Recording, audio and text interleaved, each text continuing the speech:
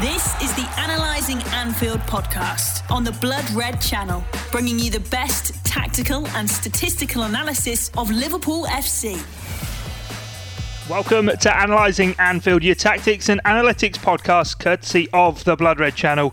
Off the subs bench, hopefully to exceed XG, the Divock Origi of the operation. I'm Guy Clark, and alongside me, our continual output merchant, it is, of course, Mohamed Salah.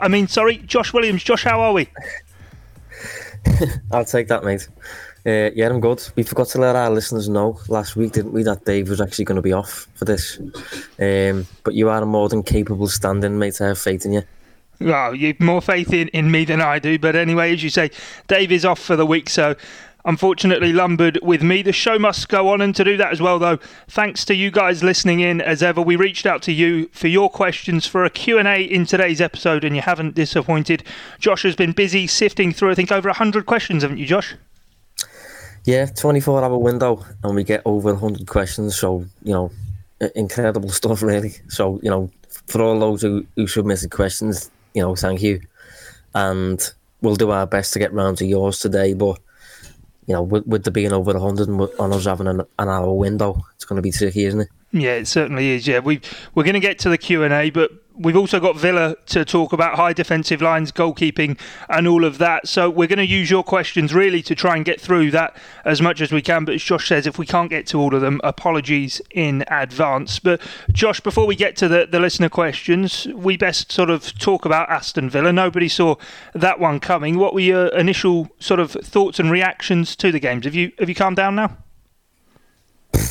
It was a tough watch, must be honest. It was certainly not expected. Before the game, I think I might have predicted a 2-1. Didn't know Mane was going to miss the game, I don't think. I can't remember what other news came out. Alisson was obviously out. We will get to that sort of stuff, but I've never really seen a game like it from a Liverpool perspective. It's the heaviest defeat Liverpool have ever had in the Premier League. And it did get to a point in the game where I just started laughing, really. It got beyond the hate and the anger, and it got to the point where it was just, okay, this is a bit weird now. This is unprecedented, really. Yeah, how do you, looking at the numbers even then, sort of try and fathom it? Because looking at sort of, as you say, that the underlying numbers, it wasn't a 7-2 at all. In fact, it was probably half of a 7-2, wasn't it? Yeah, it was, but at the same time, if you're giving away that much, you are open to conceding virtually every shot, especially when you've got added in goal. So the expected goals on the day, Liverpool posted 1.8, which is usually fine, really. It's in the region of what we post most weeks, I suppose. Maybe a little bit higher around field. But we faced 3.9 XG, which is a lot. That's high. For perspective, last season when we lost 3-0 away to Watford posted 2.2. So for Villa to post 3.9, I didn't go back and check, but that's got to be probably the highest that Klopp has allowed Liverpool to face as Liverpool boss. I think when we lost 5-0, I think it might have been to City last season, they were just clinical, really, City, but I don't think they created absolutely loads of clear-cut chances like Villa did. There was also obviously the 5-0 earlier on in his reign, wasn't there, away at City when Mane got sent off, but I suppose you caveat that against being down to 10 men. It was just so bizarre on Sunday. Yeah, well, even that one, I recall Leroy Sané scoring from outside the box. I think Gundogan might have scored from outside the box at the time. This one was different, and this one was with 11 men. It was just, I've never seen anything like it. So Liverpool took 14 shots, Aston Villa took 18. Not much in that. 11 shots on target for Aston Villa, 8 for Liverpool. Liverpool had 69% of the ball. So, I mean, if you showed me them numbers before the game, I'd expect Liverpool to lose, certainly facing 3.9 XG. I'd expect Liverpool to lose maybe, if Alisson was in goal, I'd expect Liverpool to lose that maybe 3-2, something like that, 3-1 maybe. But for it to get to 7, I mean, I must admit, it's not, it doesn't happen. This is not going to happen again. Like 3 deflections, 3 massive deflections, a gift inside 5 minutes from your goalkeeper, and a set piece. Conceding from a set piece. That's not going to happen every week. So it was just very much Liverpool playing terrible, combined with absolutely awful luck, bad fortune, combined with high risk football, and all that was kind of a recipe for disaster on the day, if you like. Yeah, it certainly did seem that way. And I suppose, as you mentioned, that early goal, Ollie Watkins in the 3rd or 4th minute of the game, that XG at sort of 0.5, it really was a gift that Villa were given early on in the game. You mentioned, before we get on to the questions, and we'll get to them in due course, but you mentioned the amount of shots that Liverpool faced in the game, 18. Remarkably, and looking at the shot location, the map of it, 13 of those were in the box as well. It just doesn't seem to be something you associate with this defensive setup that Liverpool had. Yeah, it was just a product of the bad performance on the day. Particularly, we're going to talk about the Highline stuff. There's thousands of questions we got on that. And I will say that any questions that you sent in on Villa, I'm talking about that now, so we won't be addressing your question individually. We're talking about that right now, but yeah, it was just one of them where we had no cohesion, no pressing from the front, no protection for the back 4 defensive line, and when we had the ball, just poor decisions being made. Joe Gomez was just giving the ball to the opposing team. Trent's elaborate possession play was not what it usually is. Firmino was kind of I've described Firmino in the past as kind of offering a bit of a glue in the decisive areas of the pitch close to goal. But in and around the opposing goal, it's difficult to keep possession, and Liverpool have got plenty of risk takers in and around those areas. Firmino offers the glue in that sort of thing. On this day, he didn't. He was just another player who just drifted into the background, kept losing the ball, got bullied a little bit. It was just a bad day all round. But in terms of conceding 7, it was not that bad. It was just, the reason we conceded 7 was just an accumulation of terrible luck and bad decisions, and it was just an all round horrible day. I think Klopp said after the game that it was anything that could have gone wrong, and everything that we could have done wrong ourselves, we did. You know what I mean? Yeah, no, definitely. I think you've allayed a few people's fears there, because I think there was maybe a feeling that the key to the lock had been found, and maybe this was going to undermine Liverpool. Let's get on to the questions then. And first up, we've just labelled it various because there were so many asking about it. The Highline, Josh. Right, the Highline. I'm glad I got questions on this, because something needs clearing up here. So, the Highline is fine. This is not a question of the Highline, but everybody has used the Highline to describe what they think is the problem. So, Liverpool are a high pressing team. To do a high press, you have to have a high line. You have to be compact to press. Otherwise, your press, say for example, Salah and Firmino press on their own, and the midfield isn't backing them up and the defence isn't backing them up, you can get played through quite easily. So the high line is a must, and the high line is fine, providing, and this wasn't the case of Villa, providing the pressure ahead of the high line is quite intense. The way a high line gets exploited is the spacing behind, but that spacing behind doesn't get exploited much against Liverpool, because the likes of Henderson, Wijnaldum, Fabinho, Salah, Mane, they're on top of the opposition, don't give you the second to look up and think, which pass can I make to exploit that high line? So teams don't get a chance.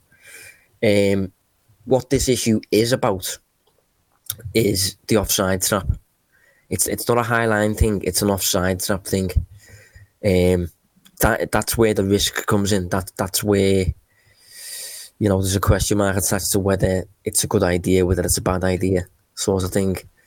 But I think it's not something Liverpool have always done. It's something that we've done, in my opinion, we referenced this last season, it's something that Liverpool have done since last season, since the introduction of VAR in particular. and that's a calculated risk. You know, if Liverpool know that they need to catch the opposing player offside by, you know, an inch, whatever it may be, for his shoulder to be offside or whatever it is, it gets given. You know, so Liverpool have got certainty that if they catch an opposing player offside, it'll get given. If they don't catch an opposing player offside and he's still on goal, they then have to beat Alisson Becker in a 1v1, which is easier said than done. So considering those two massive aspects, Liverpool are deeming it to be worth the risk. But it is a risk because of that, because if it gets beaten, if opposing players get through, they do gain a 1v1, and you know that more often than not that'll probably result in a goal, especially if Adrian's in goal as opposed to Alisson. Yeah, I think you're obviously spot on with the whole pressing thing. It did feel at times as though Liverpool's midfield wasn't there, which is so sort of abnormal. And the point you make on the high press, I think it's 41 extra offsides Liverpool have got than any other side in the Premier League since the beginning of last season, which is quite remarkable. It's pretty much an offside every game more that Liverpool are getting there for than the next best in the league, who I think are West Ham United. But one game that sort of springs to mind for me, I think it was Wolves at home last season around Christmas time, turn of the new year. I can't remember if it was an equalising goal or a goal to go ahead. Pedro Neto scored it and was really giving it some in front of the main stand at Anfield, but that got disallowed by VAR, as you're saying, for pretty much his toenail being offside. But it's what it's there for, and it does prove that it does work. This is one game in which maybe it has been unhinged. Let's get to some more of the questions then. And Panu Irola and Abhinav Sharma, apologies if I've pronounced any of those names wrong, says, what were the biggest differences when compared then to the Liverpool-Arsenal game and then obviously this game against Aston Villa? I feel you're probably going to say that intensity that we certainly saw at Anfield that was lacking at Villa Park. Yeah, well, in terms of statistical differences, it's a complete different ballgame. I mean, when it comes to dominating the opposing team, Liverpool did exactly that, really, against Arsenal. Just trying to get the numbers up now, but I'm pretty sure that Arsenal, despite Liverpool playing the same high line, and this is the perks of the high line, Arsenal took 4 shots in the game, Liverpool took 21. And then against Aston Villa a week later, you're playing with largely the same system, albeit without Alisson, without Mane, but with everyone else pretty much the same, I think. You face 18 shots. It's not the high line that's much of an issue, really, providing Everton in front is intense, and Everton is the midfield's working, the front three are working. I mean, obviously, Mane was out, that can influence things, Jota, but Jota's a good presser of the ball, so it shouldn't have happened the way it happened. But in terms of, making sure that the result is taken care of as much as it possibly can be by your own performance, Liverpool against Arsenal and Liverpool against Aston Villa was polar opposites. Liverpool posted, according to Understat, which looks at the numbers of the game and gives a team a percentage chance of winning. Understat looked at the expected goals against Arsenal, the shots on target, the possession, all that sort of stuff. And without looking at what the result was, Understat reckoned that Liverpool had a 75% chance of winning that game, based on the performance. Against Villa, Liverpool had a 14% chance. Aston Villa had 70%. So it was a complete massive difference, despite roughly the same game plan almost. I suppose you've got to give a lot of credit to Aston Villa at the same time. They had a completely different game plan to Arsenal, and it worked. Yeah, it certainly did, and they certainly did get the benefit of things. Let's get to another question then. Peter Fleming says, in the Villa game, it was quickly obvious that a number of players weren't on their game, yet no substitutions were made until the second half. How has Klopp's substitution strategy changed games, and does he ever make first half changes of personnel? Yeah, this is an interesting one. I don't think Klopp ever really does make first half substitutions, early substitutions, that sort of thing. unless it's to protect the player who's having a really terrible day. Like Lovren comes to mind against Spurs. That was an early one. Taking Joe Gomez off against Aston Villa eventually. Taking Naby Keita off at half-time. Was it half-time? Might have been just after half-time against Villa. So yeah, I think it's a protection thing more than anything. In terms of making substitutions in the game, I think Klopp makes more fitness-based substitutions than a lot of coaches, considering, you know, is the intensity and is the grade that I think he's got in sports science and all that sort of stuff. I think he considers that more often than, say, for example, a Roy Hodgson. And I think when it comes to making tactical substitutions, we don't make that many. It does seem to be keeping the 4-3-3. Usually, maybe we'll make a switch to 4-2-3-1 if we need to claw back a goal, or if we're facing a back five and we want to pin that back five back by using a 4-2-3-1.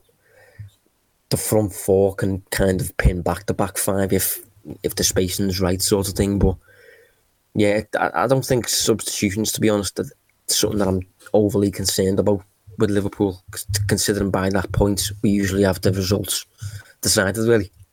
Yeah, it certainly does seem to be that case. So I'll pair a couple of questions here together then. Ahmed Gokal says, is the goal leaking against Villa and Leeds a sign of decline in the defensive structure? And we've also got Victor saying, is there any need to change and tweak our system according to opponents? He feels as though Klopp's always stubborn and persistent to some players even when they're not performing. So is there a decline in the defensive structure, and ultimately do Liverpool need to look at rectifying how they line up against certain teams? Well, in terms of Villa and Leeds, I think I need to make a big point on this one. Liverpool conceded 3 against Leeds. Okay. Liverpool conceded 7 against Aston Villa. They both look like bad defensive performances on the face of it, sort of thing.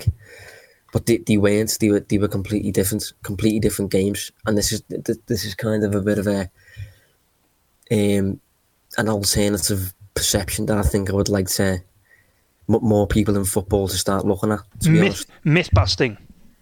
Yeah, kind of, yeah. I mean, it's easy to look at the results, look at how many Liverpool have conceded and saying that was a bad defensive performance. But against Leeds, Liverpool faced, I think, only 6 shots.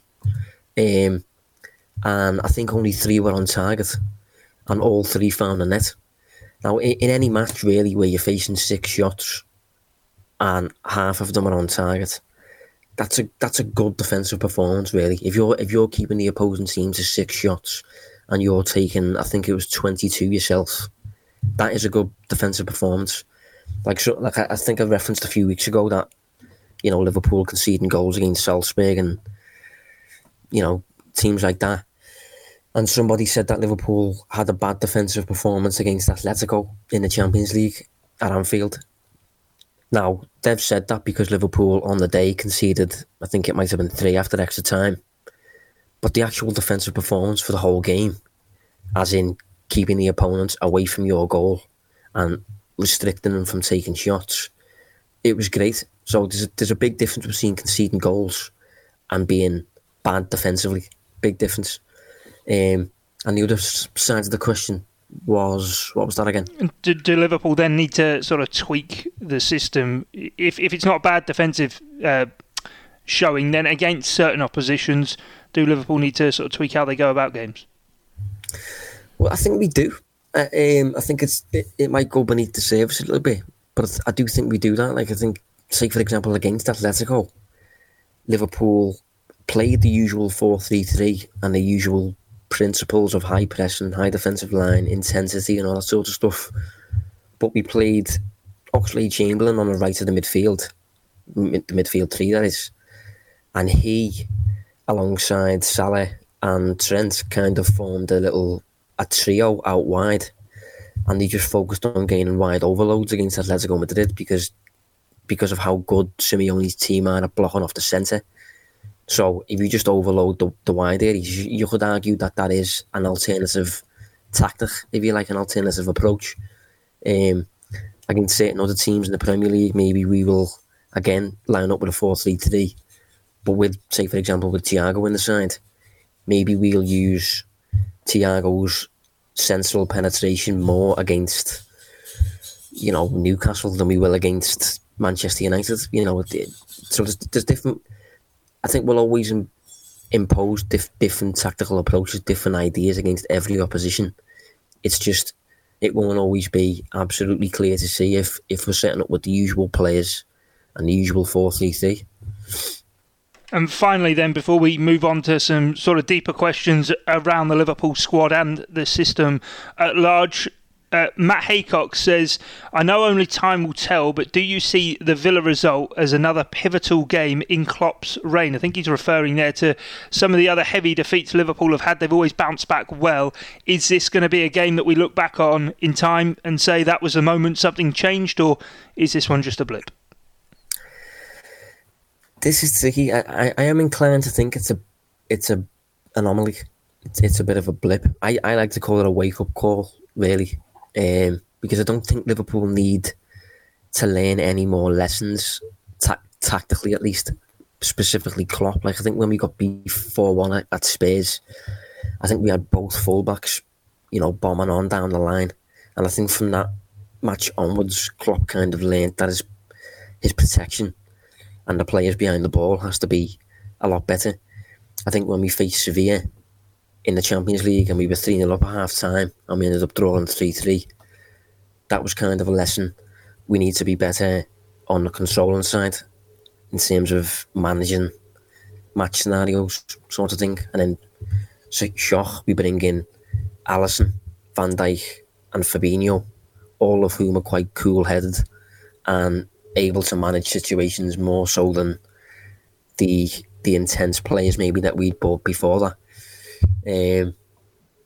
So yeah, I mean, I don't think it's a big deal. I think it's maybe just, I think after Liverpool dominated Chelsea, dominated Arsenal, beat Leeds 4-3, saw that Manchester City had dropped points already. Maybe Liverpool took not necessarily complacency, but just a bit of, we don't even need to be at our best to win this league.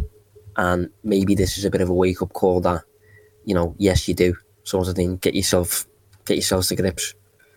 Yeah, we'll have to wait and see how that one does play out. Let's move on then and talk about goalkeeping. We'll start at the back end of the pitch and maybe work our way forward. We'll have to see how we go with this. But yeah, Adrian came in for a lot of criticism after the game, Josh, and Declan Griffin says, is there much of a difference in overall performance when Adrian starts, or is the difference actually minuscule? We're all sort of talking about Adrian, but how much of an impact, a difference does he, rather than Alisson, actually make? Well, his actual impact on Liverpool performance, at least, between both boxes, it shouldn't really be that big because he's a goalkeeper. So Liverpool should still be able to dominate. Liverpool should still be able to take 20 plus shots while keeping the opposing team to about 5 or 10. That shouldn't change. It did change against Villa for whatever reason. So, that wasn't Adrian's fault. But in terms of the performance levels, it shouldn't really take much of a hit. I think he maybe offers a bit of a negative when it comes to building from the back and stuff like that, because he's not as good with his feet as Alisson is. But Liverpool should still be a great, a great team, really, being able to simply dominate the attacking side while dominating the defensive side as well. It's as simple as that, really. But when it comes to the individual level of Adrian and Alisson, specifically when it comes to facing shots, which I'm sure you're going to ask me about, there's a chasm, there's a big gap. Yeah, we will get to that one. And actually, John Achterberg and the whole goalkeeping structure, actually, we've got a really interesting question on that to get into. But before that, on Alisson, we'll focus on him for a little bit. Jared Benny and various people have got in touch on this one. Obviously, Alisson was injured at the beginning of last season. He picked up that injury, actually, that missed the Atletico Madrid game, and he would have missed the derby had, obviously, the lockdown and everything not happened. So the question is, are you worried that Alisson might be becoming slightly injury-prone? And if so, is Adrian good enough to be the backup, or should Liverpool have looked for an alternative that better suits the playing style? Yeah, well, I actually wrote about this week for Liverpool.com. So if you want to read that, I assume if you just Google Liverpool.com, Adzi and Josh Williams, I assume it'll come up. And it was kind of an opinion piece, really. But it is a bit, I tweeted it as well, it is a bit of a concern. Because I think when you sign a backup goalkeeper, you expect them to play at most the domestic cups. And you expect your primary goalkeeper to play in the majority of the major competitions. That isn't really the case at the minute. I think last season, Adrian played about 1,000 to 1,500 minutes in the Premier League and the Champions League. That is not ideal. And you're leaving yourself open a little bit to the elements of chance, because Liverpool might keep the opposing team down to 5 shots, 6 shots a game. But if those shots are going against Adrian, there's just a risk that he's just going to concede them. And it has got to the point a little bit with me where Liverpool could concede a completely legitimate goal, and rather than me thinking, fair enough, I'm overly keen to look at what Adrian was doing and thinking to myself, could he have done better there? Even if he couldn't have. And I don't want to be thinking like that. It was how I thought with Mignolet. It was how I thought with Karius. And Adrian is in the same bracket for me. Yeah, on that then, we've got a quick one that we can just sort of knock on the head here from Paul Whelan. Says, do you think with Alisson now missing for a while that Liverpool should adopt a slightly less higher line? We've already spoke, of course, quite a bit about the high line than they have at the start of the season. In addition to Alisson being a far superior keeper than Adrian, Alisson would also seem to be more of a sweeper keeper, helping to reduce that gap between the defence and goalkeeper. So not the sweeper keeper playing out from the back part here is Paul getting at. It seems sort of more on that actually sweeping up the sweeper part of being a sweeper keeper. Yeah, well, it's an interesting question, because I have thought about it myself, but then it kind of, there's a bit of confliction there, because you would think that a high defensive line would kind of leave the goalkeeper a little bit vulnerable, sort of thing. But it in a way, it does the opposite. And the reason it does the opposite is because one of the perks of a high defensive line, the reason a high defensive line is employed by the best coaches in the world, is because it does result in you facing about 5-6 shots a game, as opposed to maybe 13 or something like that. Because you're defending so far from goal and you're so dominant for large periods, it does result in you, it should result in your goalkeeper not having much to do. I understand he's obviously going to be a bit vulnerable when the opposing team do get in every now and then.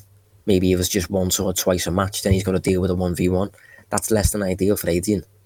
But at the same time, the high line should keep shots away from him. It keeps the ball as far away from him as possible. Like, for example, Europe's top 5 leagues last season, the team to face the fewest number of shots in Europe per 90 was Manchester City. Obviously, they play with a high line. They faced 6 per 90. Then you got Getafe. I think they've got a pretty intense press. Chelsea, they had a bit of a deep press. A bit of a high press. Liverpool are up there. Bayern Munich are up there. So these teams are playing with a high press, and as a result, they're giving the goalkeeper less to do, not more to do. But I understand in terms of he's far from ideally suited to being a sweeper, so it's a question for Klopp, I suppose. Yeah, I think interesting there that you mentioned Chelsea didn't face as many shots per game. Obviously, we've spoken on this podcast plenty about Kepa Arrizabalaga, but anyway, let's get on to more of the goalkeeping stuff. And Al J says, have the normally excellent Liverpool analytics team perhaps got a blind spot to goalkeepers? Too much reliance on John Achterberg with a number of errors over the years, except for Alisson. This is a really interesting one for me, Josh, because we see so many teams when they're looking to recruit a goalkeeper effectively get it wrong. It's a difficult one to sort of put a goalkeeper into a certain system. You don't know until they're there, maybe, how well they're going to perform. Yeah, well, I'm not so sure it's a blind spot. I think it's possibly more of a perception in the past that a goalkeeper isn't worth that much in terms of what he deserves from the budget. Obviously, Liverpool put probably the majority of their budget towards attacking players because they make the difference. And I think in the past, maybe we looked at the goalkeeping position as not having that big of an impact. Hence why we signed Karius for about 6 million, I think it was. Didn't really think too much of it. Obviously, I think we learned further down the line, it has a massive impact on particularly points and actually getting over the line, securing wins and stuff like that. Hence why we then paid 70 odd for, I think it was Alisson. And I think, again, looking at Adrian, it was deemed to be, a value thing. How much is he worth? How much is a backup goalkeeper worth? Virtually pennies, really. So you dedicate pennies to it and you get Adrian in for a free transfer. I think the problem is he's now not really playing the role of a backup keeper. He's starting more matches than you want him to start. And as a result of that, maybe Liverpool are going to assess down the line, maybe the backup position for us is worth a little bit more and I'll dedicate maybe 5 million to it, 10 million to it. But I think Liverpool have been really good at looking at each position in the squad and thinking to themselves, how much is that position worth to us? Say, for example, a backup left-back for Andy Robertson. He's not going to play much. The backup left-back's worth about 11 million. We offer Jamal Lewis 11 million. Norwich say no. So we get Kostas Tsimikas for 11 million. Simple as that, really. So I think it's a value thing. Value things with positions. And I think we realised with Alisson, I think we looked at Adrian and thought, he's a backup keeper, he's just cheap. But now maybe that's getting reconsidered. Yeah, it must be a penny for Simon Mignolet's thoughts. We did get a question, incidentally, on Loris Karius, but just to let the listener viewer know, he's moved out on loan actually to Union Berlin, so he's not even about for Liverpool to call upon. Analysing Anfield on the Blood Red Channel. Let's move on from the goalkeeping, though, and talk a bit maybe more about the system then at large. We've spoken about the high defensive line, but James Sweeney asks, why is Liverpool's defensive system looking so open since lockdown? We've said, by and large, actually, Liverpool have a good defensive foundation, but James is seeing it differently right now, Josh. Yeah, it is. It's a tricky one, to be honest, because we haven't always looked that open. In certain games, we're absolutely flawless, and I think it's we obviously like to put proof in our opinions on this show, but I am inclined to lean towards maybe there's a little bit of a mental thing, just switching off a little bit. Liverpool were so good for 2 years when it comes to not even defending, when it comes to just zero mistakes, just no mistakes, complete concentration permanently, no silly errors, no gifts, and we've started to play high risk football, which we've always done really, but now kind of with a bit of I don't know, just not complete focus, not complete in control of situations, just a little bit of it's a difficult one to cover really, just a bit more the kind of approach that you do if you just won the league and you just won the Champions League and you just delivered 99 points and all that sort of stuff, just not entirely taking care of absolutely everything. But I think in terms of looking so open, I do think a lot of it is probably just your eyes deceiving you, considering offsides now aren't given until the ball has actually gone out of play, and obviously your heart's in your mouth holding on to things and stuff like that when it was never really a chance anyway. But yeah, I don't know, it's an interesting one. I'm not really sure where I stand on this one. Is it on this just a sort of my thought quickly on it, just you and Dave often sort of say this whole Liverpool team front to back are almost analytic streams in terms of these players put out numbers that really are mind-boggling week in, week out on such a consistent basis. On the point you're making there about the concentration thing, is it the players are showing they're human actually, and sometimes within the data sets you can't legislate for it? Yeah, it is possible. I mean, some people have mentioned about the lack of fans in the ground, which I suppose can have some sort of impact on intensity levels and focus. But yeah, Liverpool have been described by quite a few pundits really as machines, really, and we have been a little bit like that for 2 years. 0 mistakes. Any goals that you get against Liverpool, you have to truly earn. And maybe we've given a few freebies out in the past few months since the title win. Yeah, it's a different one. It's a difficult one. Sorry, It's not one that I'm prepared to commit to really at the minute. No, fair enough. Well, Dyson Pillay says, and I think this might be going back over a little bit of the ground we did cover before, but interesting point nonetheless. Is it my imagination, or are players trying a lot more low percentage passes? Trent and Bobby especially seem to be trying more risky passes, and when possession's lost, the rest of the midfield's out of position, which makes it easier for the opposition to progress up the field very easily. Is that the game plan that Villa executed, nailed on the head there? Well, I was going to say that question probably stems from the Villa game, and it definitely did happen a lot at Villa Park. But I think certain players are just permitted to attempt low percentage passes. It's almost encouraged for certain players to just try things because they are the creative players. They are the players who are responsible for opening things up, compared to maybe a Wijnaldum who's responsible for just protection, security, keep things compact. So I think players like Trent in particular, Salah, these players give the ball away roughly about 25% of the time, I think it is. But that's encouraged. But I think the difference is you've got to make sure you're doing it when the time's right. You've got to do it when the structure is right, when the protection's in place. And I think Klopp said after the Villa game, that wasn't really the case. And as a result, we got opened up. I think Dean Smith said after the game, I think it was Dean Smith, might have been Ollie Watkins actually, but I think one of them mentioned that one of the things they worked on during the week was on the defensive side, block off passing lanes really. And if you block off passing lanes, maybe Trent will force a pass, Gomez will force a pass, it'll go to the feet of John McGinn, and then straight away Villa can get straight onto Liverpool's last line, so it can cause problems. You just got to make sure that you're making good decisions on the ball, and Liverpool just didn't do it. But the whole low percentage passes thing, it's not really an issue providing you've got the protection in place and providing everybody isn't doing the whole low percentage passes thing.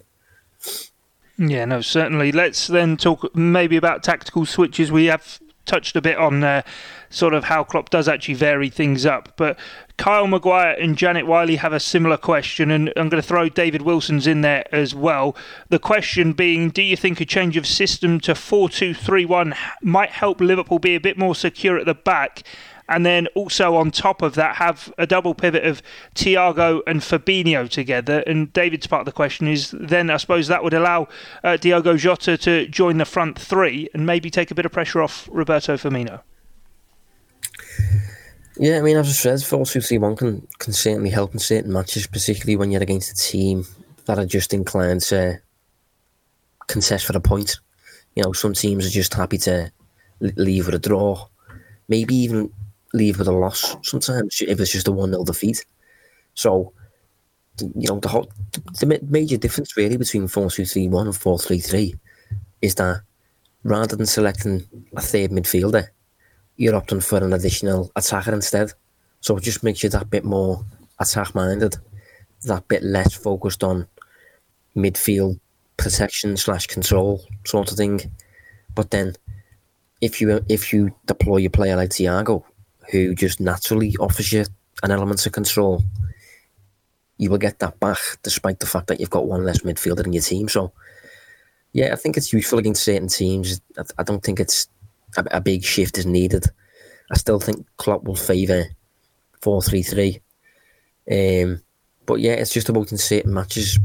Do you want 3 midfielders and 3 attackers? Or do you want to sacrifice a midfielder for an additional attacker, really? And I think Klopp's always had better midfielders than attackers outside the front three. So it makes sense for Liverpool to use a midfield 3 most of the time. We've still 20 minutes to go, getting through as many of your questions as possible. Again, thanks for sending so many in. It's beginning to dawn on me now, Josh, just how many we do have. But change of focus once again, and mentioned Firmino maybe benefiting from a change to 4-2-3-1, and he's going to be sort of the focus of the next few questions. And Terry Vincent says, is it time to seriously think about Firmino's role in the team? We love him when we know he is great for us, but the fact he's not scoring, do you think it needs to change things up, maybe with Minamino playing, or in fact both of them? I think with Firmino, one thing I should probably say, when it comes to judging him, you know, what you think of Firmino, whether you think he's good or not, whether you think he should be scoring more goals or not, don't analyse him as though he's a number 9. That's a traditional Premier League striker. Analyse him as though he's a number 10. So if he was a number 10 and he was playing exactly how he's playing, would you still be concerned that he's not scoring enough? Or you know, that's the main thing really that's levelled at him, that he doesn't score enough. So if Firmino was number 10 and our two strikers were Salah and Mane, which is the case really in terms of how the system works, would he still be getting the criticism that he gets? I think probably not. And I think if you was to take Firmino out the side and put in a number 9 who scores more goals, the system would be completely, well, yeah, it would be completely different really, especially if it's a fast number 9. Say, for example, if you was to deploy Jamie Vardy. If Jamie Vardy was to play as Liverpool's number 9, Jamie Vardy, instead of coming into midfield, he runs behind the defence. So you would have Mane running behind the defence, Salah running behind the defence, and Vardy running behind the defence. No players really occupying the 10 space. And it's just not as well balanced. The dynamic isn't as clean. With Firmino in the middle and Mane and Salah either side, both operating on the inside with the preferred foot, it just works. There's not a lot of players that can do that. And it naturally blends well for Liverpool. Kai Havertz could probably do it, but it's quite a rare player who's basically a number 10 but can work as a number 9. Minamino is one of the few who can do it. I think he is kind of like a mini Firmino really. But in terms of taking Firmino out and putting Minamino in from the start, I think Firmino, I wouldn't do it personally.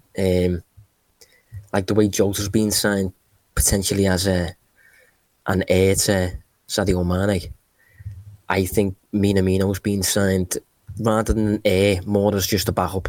When Firmino needs a rest, put Minamino in. Minamino can bring up the intensity levels. He can press. You know, his use of the ball is really good. Keeps the ball cleanly, technically. So, yeah, I wouldn't question that one too much. Although I do appreciate that Firmino's not in the best of form. Yeah, no, he certainly isn't in the greatest form right now. So then, in terms of Firmino and his goal scoring, you have answered it in part there, but Christian Lee says, how has Firmino's finishing developed during his time at Liverpool? What's his XG to his actual goals scored like, and what is it so far this season? Because he's another, like many Reds, who's worried about Firmino's goal-scoring exploits so far this season, and I suppose even going back to last year, just one home Premier League goal all season. Yeah, I mean, when it comes to expected goals, in his first, this is according to Understat, so in his first season at Liverpool, Premier League only, he had an XG of about 7 and scored 10. So he's overperformed. Year after, an XG of about 10, scored 11. That's pretty much level. Season after, an XG of about 11, scored 15. So he overperformed again. But then the past 3 seasons, excluding the current season, he's underperformed by just under 2. Then last season he underperformed by about 8. And this season his XG so far is only 0.7. And he hasn't scored yet, so that's an underperformance of 0.7. No point in really mentioning that. So it's a bit all over the place, really. initially started off as a slight overperformer. Last season he was a big underperformer. It basically just means he's probably quite an average finisher. And I've spoken in the past about the way he finishes chances. I think he's quite a maverick in terms of the way he shoots. I don't think he shoots like a conventional forward would. He seems to use the outside of his foot when he doesn't need to. You know, back heels, no look finishes and all this sort of stuff.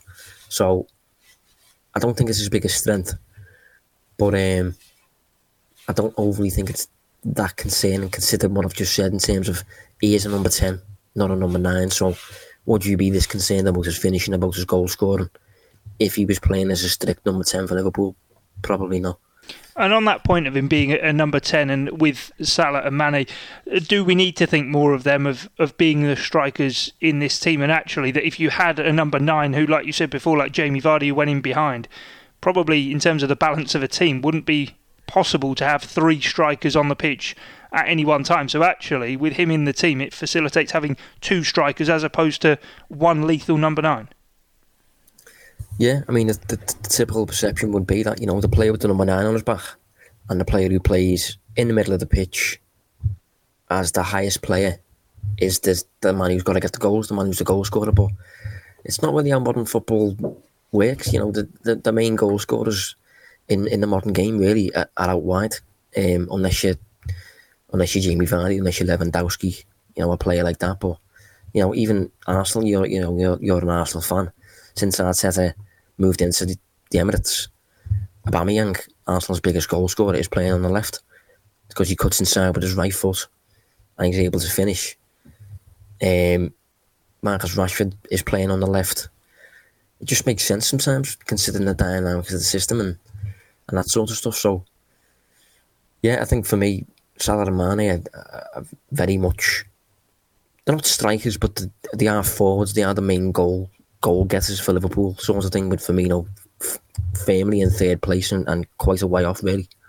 Yeah, certainly. Well, we're going to move on from Roberto Firmino now. We've spoken about the high line, but we are, for a moment, going to speak about the defence and just the makeup of it. Sean O'Connor says, as a centre-back is likely to be the area we recruit next, should aerial dominance be the main criteria? Not the reason for Gomez's poor game on Sunday against Villa, but it was the reason that Klopp replaced him with Lovren at Watford in February to deal with Deeney. So is that an area where Liverpool do need to look at, and another dominant centre-back to go alongside Virgil van Dijk?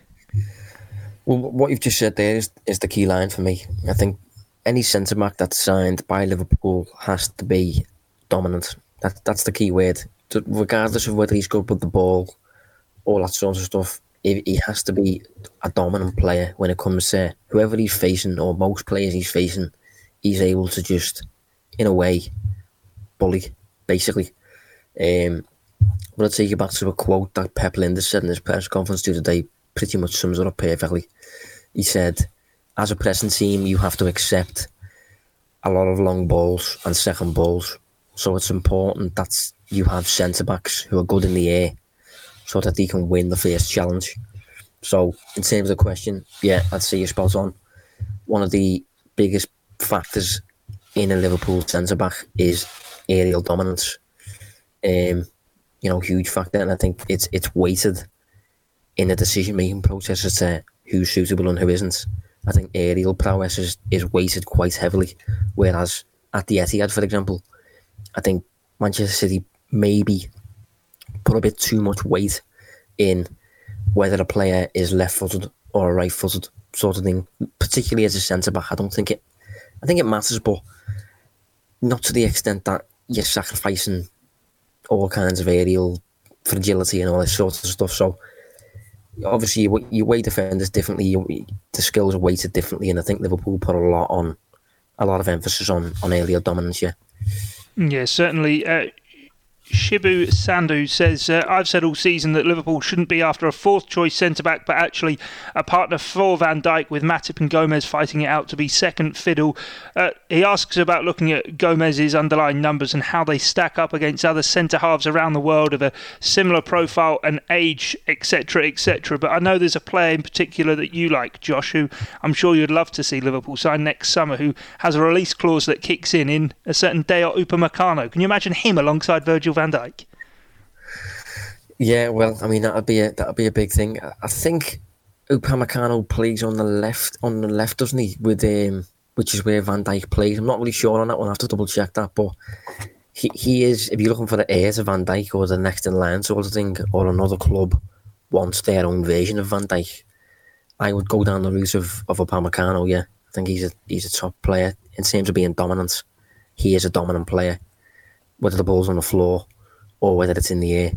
But just to put Gomez's numbers into perspective, so last season there was 95 centre-backs in Europe's top 5 leagues that played over 1,000 minutes and were under the age of 25. So that's 95. Gomez ranked 24th for aerial success and 53rd for defensive duel success. Not particularly outstanding, but I don't entirely think you can look solely on numbers when it comes to defenders. I think you have to consider a bit more than that, and the numbers don't always capture what they do. And I think if you watch Gomez, I do think he's in control of most situations. I think he's certainly a lot faster than most centre-backs, which comes into it when you're using a high line. Obviously, when you're running back towards your own goal, his recovery pace is great. So yeah, I'm not overly concerned about Gomez. I do think he gets caught out every now and then with how aggressive he is, and teams end up going in right behind him because he gets dragged out. I think Matip is a bit different. But apart from the game against Villa, where I do think he was quite terrible, to be honest, I think he's one who's going to spend his whole career at Liverpool, hopefully.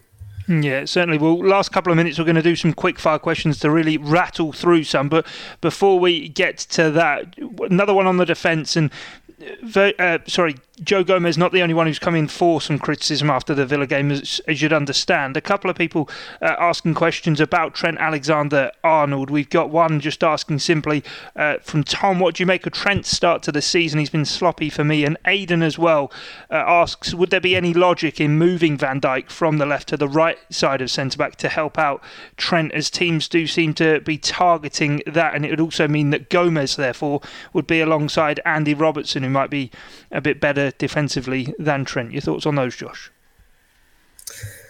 In terms of him being sloppy, I think maybe his impact, his usual impact, hasn't been quite as clear to see on Liverpool's game, particularly on the attacking side of things. Maybe, I mean, there's a rumour that he had coronavirus in pre-season. As a result, he didn't really play any of the pre-season games. So his pre-season has kind of been since we played Leeds. I think he looked good against Arsenal. Thought he would improve on that, but didn't really against Villa, but none of the team really did. So I don't think that's too much of a concern. I think he'll just pick up speed. And his numbers look pretty normal. He's averaging 2 key passes per 90 this season. That means he's setting up 2 shots per 90. Last season it was 2.4. Season before it was 1.75. So not a lot to worry about there, I don't think. But I'd expect his influence to grow as the season progresses. And what was the second part of that question? Should Van Dijk and Gomez effectively swap so there's more balance defensively? Yeah, I think one thing Klopp would worry about with that would be the message that it'd send to Gomez, to Trent. It looks a bit desperate to move Van Dijk over. You are kind of presenting the image that, you know, we need our best defender on that side because we look weak. And I think Van Dijk is naturally left-sided anyway. His cross-field diagonal passes that we saw against Arsenal quite a lot, he wouldn't really be able to do as effectively if he was on the right of the defence as opposed to the left. So it's something I've thought about, but I can't really ever see it happening. Right, okay, let's, just before we do the quick-fire questions, a couple of questions just about general statistics. Thomas Stewart's got in touch, says, all right, boys, why do you think there's been so many goals in the Premier League? Does anything stand out in comparison to last year's data? Penalties. Penalties certainly stands out. There's a lot being given that maybe shouldn't have been given and weren't given last season. Obviously, the lack of pre-season is probably going to play a part on sharpness, on organisation sort of thing. In terms of the data, I don't really think much has showed up. I haven't really checked whether there's more shots happening or not. But I just think generally, when you think of, I mean, this isn't entirely true, but when you think of attacking play and defensive play, you probably associate defending more with being trained on a training ground and it being a team thing, whereas when it comes to attacking, it is a bit more individualistic, really. So I think if anything's going to suffer when it comes to a lack of pre-season, it's probably going to be the defensive side of the game. But it is, and just on top of that as well, a lot of good players being brought to the league, a lot of good attacking players being brought to the league in comparison to seasons gone by. So, it is difficult to keep these players out at the end of the day. Yeah, with Dave not being here, we shouldn't sort of say how well James Rodriguez has done, certainly not on the Liverpool podcast. But anyway, let's...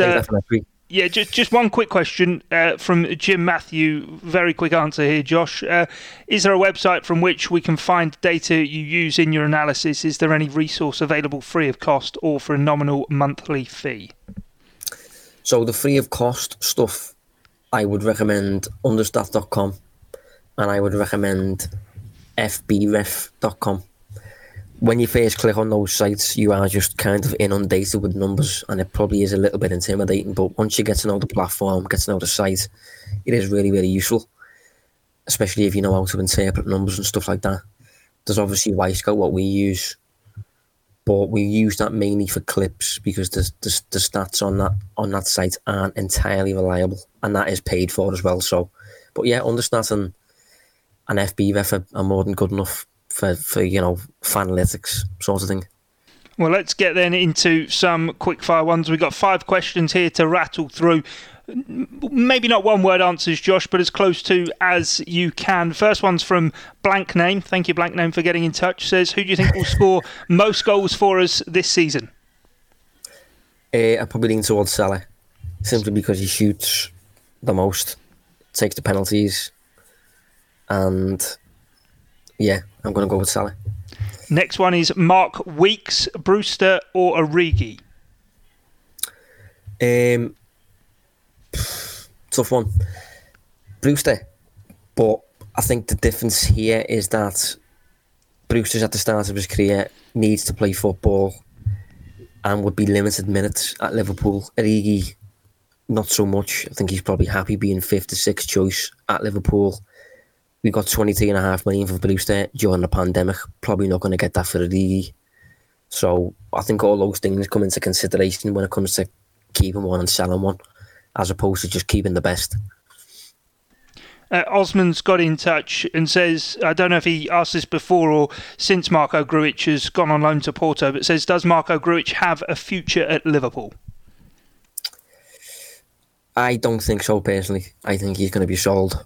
I think we'll give him a lot of time. I think he's developed quite a bit as well. I think he's a good level player, capable for probably a fair amount of Premier League teams, to be honest. Obviously spending time on loan at Porto now. Porto's a well-established European side. But the competition and the standard that you have to reach now, obviously as Grujic's bar is raised, Liverpool's bar is raised as well, probably even higher. So to play in central midfield for Liverpool, you have to be really complete and you have to offer real solutions, and I don't think Grujic is at that level whereby he's gonna be good enough to fill up a squad space. I think he'll probably be sold. These last two are brilliant ones. Oh, sorry, these last two are brilliant. Carl Greenwood says, if Liverpool brought Mbappe on the final day of the window, we can all dream, who would he replace in the front three, Josh? Sadio Mane, and the reason for that is because of the dynamic that we've spoken about. Mbappe can't play as Firmino. Mbappe can't really play as Salah because Salah's left-footed. Mbappe prefers his right. So if you was to keep the Liverpool dynamic that Klopp's kind of established over the past few years, Mbappe plays on the left of Liverpool's front three, which is where Mane plays, and it'll be interesting to see if anything in the future happens regarding one of them two. I don't think Firmino will be sold, but I think there's a possibility that FSG, I think they did it in New York, Boston, with the Red Sox players. I think one of them, high profile player, was sold just to cash in, really. So it'll be interesting to see if Liverpool do that at some point with Salah or Mane, just to a bit like what Real Madrid did with Cristiano Ronaldo. He's at the end of his career, he's still good, but because he's at the end of his career, just accept 100 million for him and move on. Right, last one. I think it's the best question of all of them that have been sent in, actually. Andrew Moffat, this is where you earn your money, Josh. Start one, bench one, sell one. Alisson, Virgil, Mane. I was hoping you weren't going to say this. Oh, God. It depends. I need context on this. Is this considered in the current squad? Because I think so. Alisson. Yeah, no, I think it's fair. Sort of where Liverpool are at now. What would you do if I was to bench Alisson? Adrian will play then. Is that what that means? Oh. Yeah. It's as of today. If you had to make this decision, what are you doing with all of these players? I am selling Mane and oh God, I am probably benching Van Dijk. Mainly, honestly, it's mainly because Adrian's. I just have zero faith in him. I think he's terrible, to be honest. Without being too harsh. Whereas the backup for Van Dijk would probably be Fabinho with Thiago in the midfield, which is fine. The backup for Mane would be Jota. And I think, although Mane's really unique and incredible player as well, I think getting a fast, wide forward who's right-footed and scores goals is doable. You know, you think of Jadon Sancho, Marcus Rashford, Heung-min Son. Diogo Jota's just arrived. Diogo Jota, Aubameyang. These players are quite popular, really. So I think Mane could be replaced in the market, but I think, yeah, it's a tough question. It's a horrible question, to be honest. I think that question, really, and how you've answered it, really is all about the drop-off. In terms of who's next cab off the rank in the Liverpool squad, where is the biggest drop-off? Probably in goal. Yeah. Well, that's it from us here on this edition of Analysing Anfield. Thanks to absolutely everybody who sent in questions. We've tried to get through as many of them as we possibly can. Next week, of course, we'll be looking ahead to the derby. I think we're going to drag Dave back from his holidays for that one. But from myself, Guy Clark, thanks for joining us here on Analysing Anfield. Josh Williams, as ever, absolute expertise and insight as ever. But thanks for joining us. That's all for now. Goodbye. Thanks. You've been listening to the Analysing Anfield podcast on the Blood Red channel.